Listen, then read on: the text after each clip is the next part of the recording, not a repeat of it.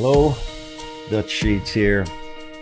Looking forward to sharing with you a few thoughts that have been roaming around in my mind lately. I want to try to encourage you with some insights. I want to answer some questions you're probably getting about this election battle we're in. I'm a little tired. I'm burning the candle at both ends, running hard. You can tell my voice, it's tired. But I think I can get through this and make it clear. I'm going to give it my best shot because I think the things I want to address are very important. We're in the midst of this 7-state tour, going to the contested states to war over them through prayer. And that's been going quite well. We have a couple to go. Check us out and join us on our YouTube channel. Hundreds of thousands of people have joined, have watched either live or later and prayed with us, which is just amazing that we can use this avenue, this method, and so many of us can see power multiplied through the prayer of agreement. And it's just marvelous. But anyway, please check us out. And I think you'll find them to be strong and that you'll be glad you did. But today I just want to address a few questions that I know you're getting, and I get these questions, and I think it's good to have answers for them. And it's good to feed you this information to keep you motivated and keep you from wearing down and the enemy from being able to attack your faith or your perseverance, etc. So 5 or 6 things. I'll just go till I feel like I've said enough, and then we'll stop and pick up on another podcast later. But the first thing I want to say is I want to remind you, and I think this is incredibly important, that we are warring for God's will, God's purpose, and God's promise over this nation, not primarily for Donald Trump. We don't want this prayer effort and the spiritual war that we are in. We don't want that to devolve into a political thing. We are not warring for a political party. And again, as a literal matter, we're not warring for Donald Trump. We're warring for God's purposes in this nation, of which we believe he plays an important role.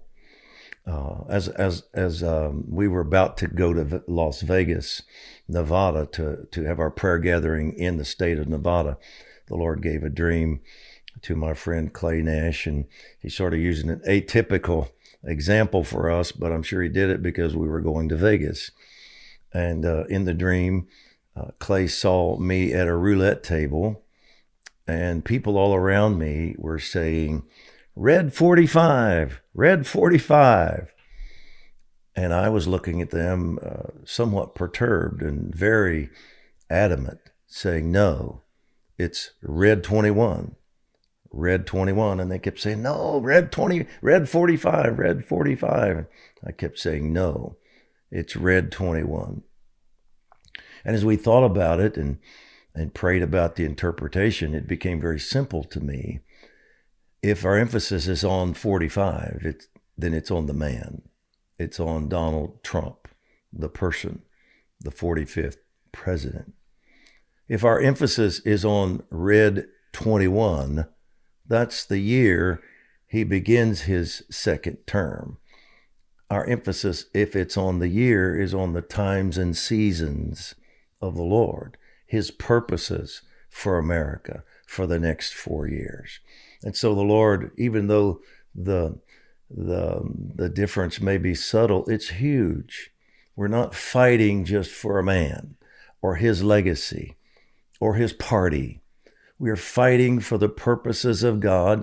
And Daniel 7 says Satan tries to change God's appointed times and decrees or laws. So he wants to change the timing of the Lord. He wants to put somebody else in there who will continue to move us down a path away from God's purposes and morals and laws and desires for America, and we can't allow that. So it's Red 21, not first and foremost Red 45. Secondly, why do we continue to persevere against what has been overwhelming odds? Why are we doing this anyway? I mean, it was ludicrous to many people when we began to war over this election. They just accepted the results, and the odds were so overwhelming against us that there are many people, many Christians, who thought it was ridiculous. Why do we persevere in spite of that? Well, first of all, because we believe we can win. I absolutely believe we can win this battle. We have to believe that when we're up against insurmountable odds, but we know what God's will is, we can war for God's will, and we can defeat the Goliaths. We can take out giants. We can win those battles. We just simply believe we can win. Secondly, we know fraud occurred. I know it occurred. I have people that I have listened to that I know. I know they're honest. I know these people would not lie. I know they're not lying. They watched these things happen. And then, of course, I've heard overwhelming testimony by so many others, and we simply know fraud occurred. And so we are warring for truth. And it's right to war for truth. Why should we, when this is as important to us as it is involving the future of a nation, why should we allow it to be stolen? Why should we just give up? Just say, well, we know there was cheating, and yeah, probably the president won, or maybe the president won, some people would say, but hey, we just got to move on. No, we don't have to move on. It's right to fight for truth. It's important enough to do it. And that brings me to the third point under this one, why we persevere, is simply some things are important enough that you just don't quit. You just have to fight. The babies are important enough. It just angers me. It frustrates me to no end when people just act like, well, it's not that big a deal. It is a big deal. We throw around the word abortion as though it's no big deal anymore. So many Christians have become the proverbial frog in the kettle. The water gets hotter and hotter. They don't realize it. You know, at first, when babies were killed, there was anger, and then the more it happens, the more that we just have grown hardened to it, and now we can talk about it, and it's not that big a deal. We don't flinch when we say the word, and we don't feel pain when we say the word, and Christians don't grieve and mourn for them anymore. Listen, it's a big deal to me. It's a grievous thing to me. It's worth fighting for the babies. It's worth fighting for the covenant of marriage. It matters to God.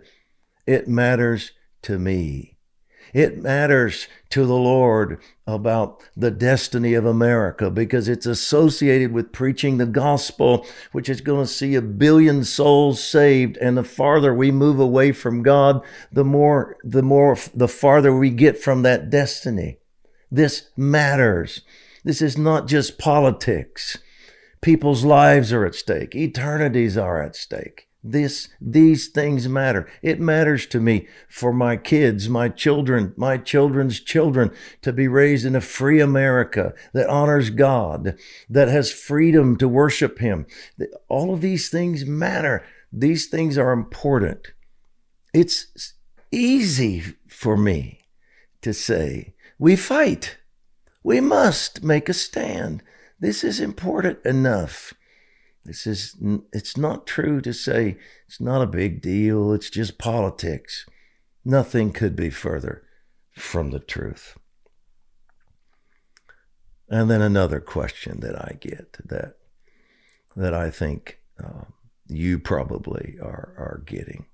This is a question I'm asking because of a statement I get. What do you do, or how do you answer when people tell you they don't believe we can win?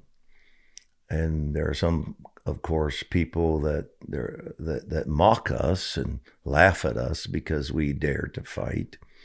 There are other well-meaning people. They just feel like they've come to the conclusion. Some probably think, no doubt do, that the Lord has told them that we're not going to win this election fight. What do you do when that happens? Well, my answer to that is simply, when we have as many confirming words, dreams, promises as we have regarding this election, then I think we have no choice. Number one, these are telling us that it is God's will for Trump to win this, not Biden. Some people mock that. They don't like to hear you say that.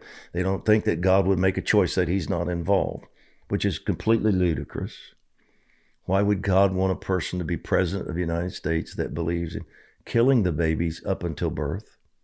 Some in his party believe it's okay to allow the baby to be born and then kill it. Bring the parents in, talk it over. Do you want to save this baby? You want to kill this baby? They literally believe that's okay. And you might as well do it that way if you can do it up to the point of birth, because that baby is alive and it's a human being. It's ready to come out and start breathing and crying. And so there's no way that God,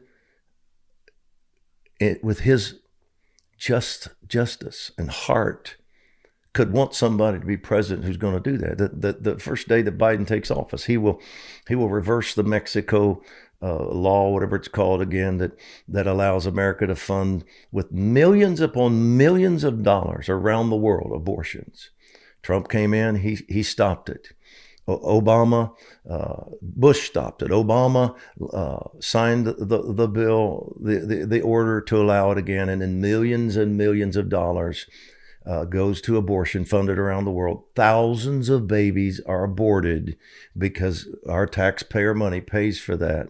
He will immediately start refunding if Biden gets in. He will refund that. He will refund Planned Parenthood. Everything he can do to further abortion, he will do it. God, it's ludicrous to say God wants a person with that belief to be president. It's ludicrous to say God wants a party in control that boos him, that wants him to have nothing to do with their platform. They don't want his name in their platform. They won't say his name in the Pledge of Allegiance. I don't even have to pray about it to know that God would not want that. It's ludicrous to say God would want a man to be president who believes 8-year-old kids should be able to start the process through drugs and procedures to change their gender. 8 years old. God does not want that to be implemented in our nation. He just doesn't. So when we have God's word and his ways behind us, and when we have as many dreams and prophetic words as we have, telling us it's God's will, and when those dreams and prophetic words are continuing, we have no choice but to continue to fight. When you know what his will is, you war until it's over. You war until you win or lose. If someone dear to me was dying with cancer and someone told me I don't think they're going to make it, I'm going to fight until it's over. Either I win and either they beat it or either they go on to heaven. I'm not going to give up. That's just the way it is. So when we know what's right and when we know what God's will is, we war until it's over, because he uses our prayers to get done what he wants to get done in the earth. No in between, no middle ground. If someone says they don't think we can win, you just say, well, we have to fight. We're going to fight. We're warring for what's right. We're warring for the words. We're warring for the promises. We're warring for destiny. We're warring for purpose. And we have to continue to do that. And yes, we trust God, but we don't trust him complacently.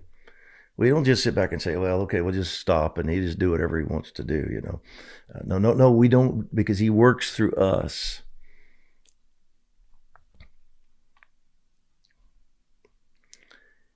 The other thing I just want to say is, in light of this, number one, I believe the president won this election. I believe there is fraud. I'm thoroughly convinced of it. I believe, as I said, Trump is God's will, and I believe it's up to us now. So we're going to continue, and I will continue. And do I believe we can win? I absolutely believe we can win.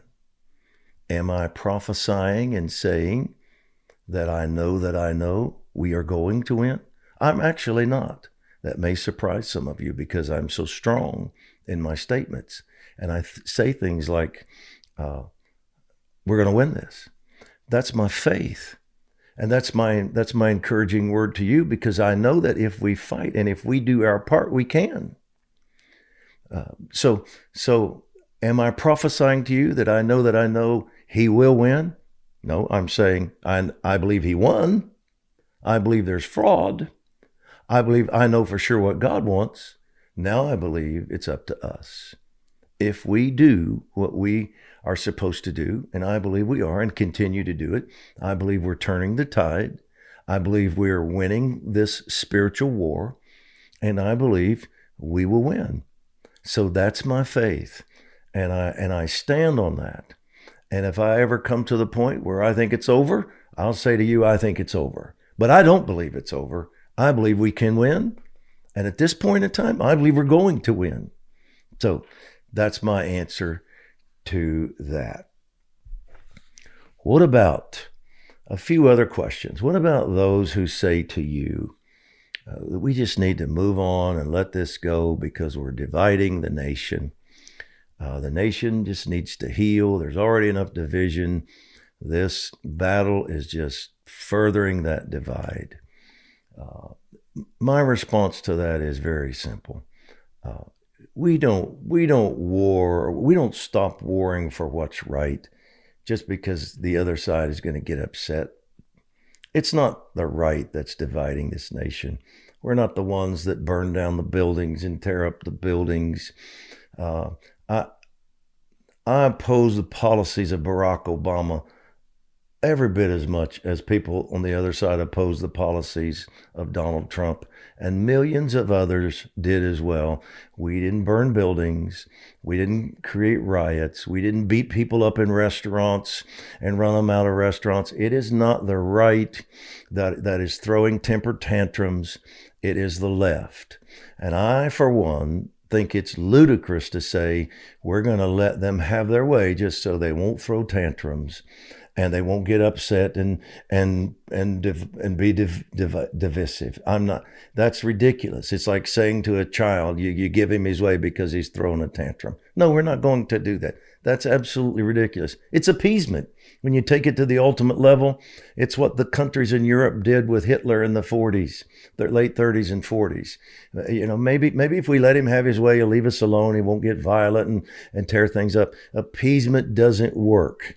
And we don't abandon truth, and we don't abandon what is right just because we think someone's going to get angry and cause a riot, or the violence may get worse than that.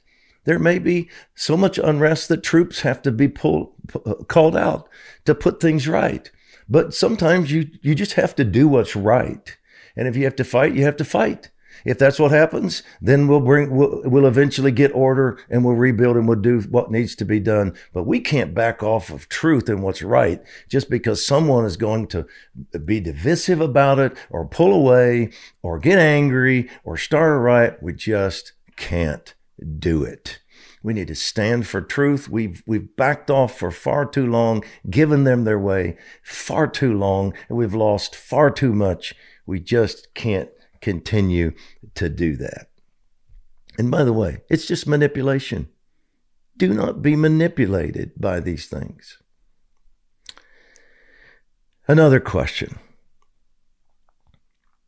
What do we say to those who say, and people say this to me, they write to me, they post things on my, they answer me on Twitter, and just, any way they can get to me, they say things like, why are you in this carnal battle? Why are you so involved in politics? Church is not supposed to be involved in politics.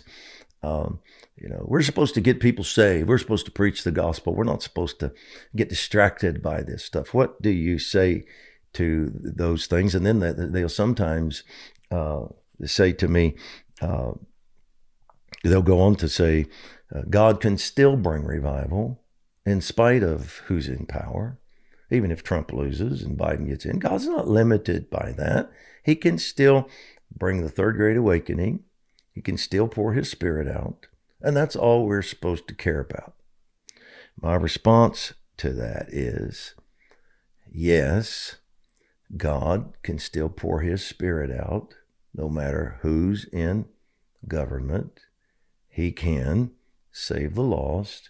He can even do it, I believe, in a momentous way that begins to bring such a movement that thousands or millions are getting saved. But my response to that is, we want more than just to get people saved. We care about more than just the salvation of the lost. We care about the babies. We care about what our children are taught in school. Don't you think there will be young people who are humanists, not believing in God, not born again, don't make it to heaven because of the propaganda they are fed in our education system? That bothers. I care about that. We must care about that. We must care about laws. If you don't think we're to be involved and care about anything more than preaching the gospel, and we leave this politics and this other stuff alone, then you never have the right again to complain about abortion, or complain about the Hitlers of the earth, or complain about unrighteous laws. You don't have the right to complain about the boy who says, I'm a girl, and gets to shower with your teenage girl. It is ludicrous to say that these things don't matter and that we shouldn't care about them. This is why we gave up so much, because we had this theology, whatever it is, that just says none of that matters.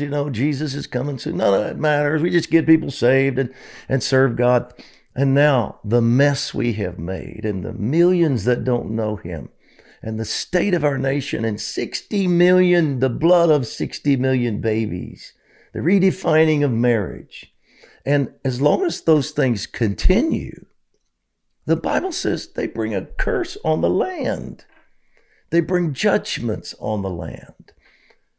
Don't tell me these things don't matter. They do matter. And so it's just wrong to say that's all we should care about.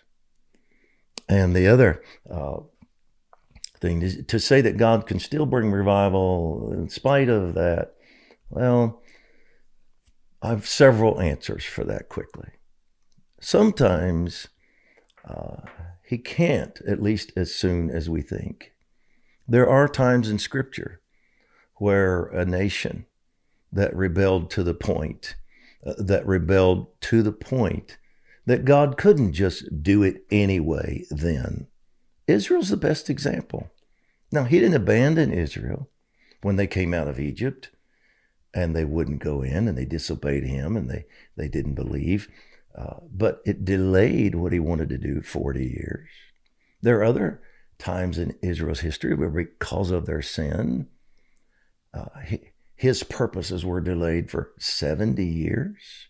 And he had to allow them to be taken captive by other nations. And then great rebuilding had to come later. So it's completely error to say that God is so sovereign that he just always gets what he wants when he wants it. Now, does he believe in? Does he know in his foreknowledge that that's going to happen? And that he's and then therefore has already built in how he's going to turn it around? I believe that, but I don't want God to have looked at our generation, and I hope he's not in heaven right now knowing realizing, yeah, I knew they weren't going to do it, and I was going to have to wait 40 more years and get another generation of Americans that I could bless and that I could do this with. I hope that's not what happened. I hope that he's looking up there now and saying, yes, I knew I was going to find a generation that would cry out to me, that would repent, that would stand for truth. I knew that. And I'm going to, just like I knew it, I'm going to be able to turn things around, the reset, the reconstituting, the restoration. And I'm going to restore them to their destiny as a nation and pour my spirit out on them. And I'm not only going to cause revival, I'm going to cause a great reformation. I'm going to use them to transform nations and reform nations of the earth and bring the life and the blessing that my kingdom brings to nations around the world, that eliminates famine and hunger and all of these things. That's what I hope he saw when he looked at us. And if I have anything to say about it, that's what he saw. And that's what we're going to do. So it's just not right to sit back and say, well, he can just do it anyway. Well, that's just not biblical. In fact, he wept over a people in Ezekiel 22 because he said, I wanted to give them mercy and I just couldn't, because I couldn't find enough intercessors, so I had to judge them. He wept over Jerusalem, said, I wanted to gather you and heal you, but I couldn't do it. He still got accomplished what he wanted to do through Jesus, but there are other things he was not able to do. So it's just not accurate to say, well, he can just do it anyway. And another example is during the charismatic movement of the 60s and 70s and the Jesus People movement. Do you know that more people were saved and baptized in the Holy Spirit during that movement than any that's ever been taken place on the planet? Scholars say as many as 50 million people were saved and baptized in the Holy Spirit as a result of the charismatic movement and Jesus People movement. And I would guess that's more now. But because we didn't care about government, because we didn't care about schools, media, that's all evil. Jesus is coming soon. Don't worry about it. Just get people saved. We had no interest or concept or theology for fulfilling the Great Commission of Matthew 28, which says, go in my name and disciple nations. There are two Great Commissions, two parts. Mark 16, get them saved. Go into all the world, preach the gospel, the good news. He that believeth and is baptized be saved. Get them baptized in the Holy Spirit, delivered, healed. That's revival. That's awakening. That's get people saved. But the other commission, Matthew 28, and by the way, hear me carefully, does not say just make disciples, as in get them saved in Mark 16 and then Matthew 28 disciple those individuals. That is not what Matthew 28 says. It says disciple nations. Big picture, government, media, education, my kingdom principles, bring them into every area of life and disciple nations according to my ways and my principles.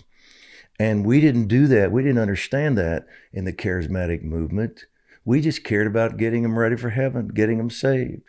So listen to me very, very carefully. While we, the church, did Mark 16, get them saved and ready for heaven, the world around us, and I'm talking specifically about America now, did Matthew 28.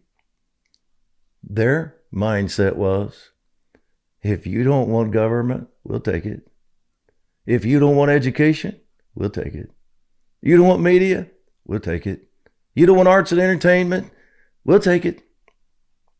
And while we got them saved, they discipled a nation. They completely conformed a nation into their way of thinking, to where probably 1 or 2%, if that, of young people in America today, in college, high school, and down, have a biblical worldview. Even 50% of Christians in America don't believe the Bible is the infallible word of God. All of it's inspired. They don't believe that. We lost a generation. Let me just ask you this. Those who believe, well, God can just do it anyway. He's going to send revival anyway. How do you have the greatest outpouring of Holy Spirit so far in history and lose ground when the dust settles 50 years later. Because we didn't do Matthew 28, which is to involve ourselves in discipling the thinking of a nation through education, through media, through arts and entertainment, through the family, through business, through government. So now we're finding ourselves knowing that we have to take this back. So it's just complete error to say, he can just do it anyway, it's not important. The last thing I'll say about that, I've already said, and that is simply, I care about more than souls. I know that's the most important, but I care about more than souls. And by the way, Jesus didn't say preach the gospel of salvation. He said preach the gospel of the kingdom. And the kingdom is his rule, his reign, not the 1,000-year reign out there somewhere in the future. He said the kingdom is here now with you now. A kingdom is the domain over which a king rules. Our king rules over all of it. He said, my kingdom rule has returned to earth now. I've taken back what Adam lost. I rule. Everything is a part of my kingdom. But this planet here now, earth, I have reestablished my kingdom authority here.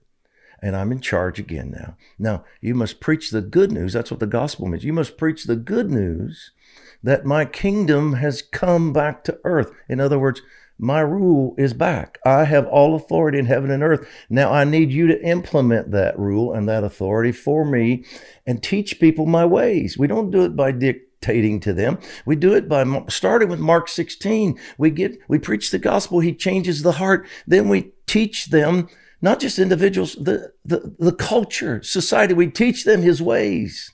And when we do that, it brings life. It brings peace. It brings harmony. It brings prosperity. It breaks curses off the land. And that's what we're supposed to do. So I know that God can still save souls when an unrighteous government is in place.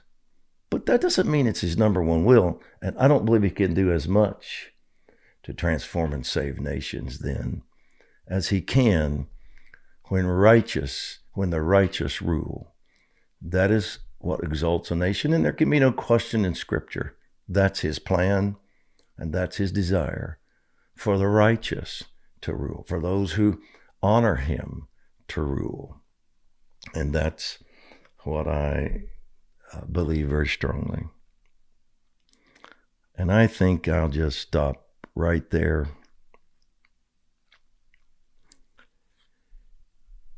And pray. I want to pray over you that you will be strong, that you will persevere, and that when the media tries to say this is over, the press thinks they have the right to call who's president, including Fox News, but they don't, and it's not over. And when people say to you that they don't believe we're going to win,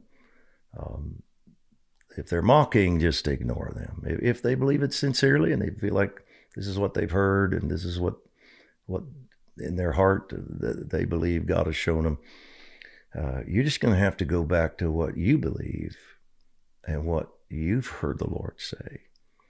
And let me just, we'll finish and encourage you with this. The people I'm running with, the prophetic voices, and there are many that I'm running with,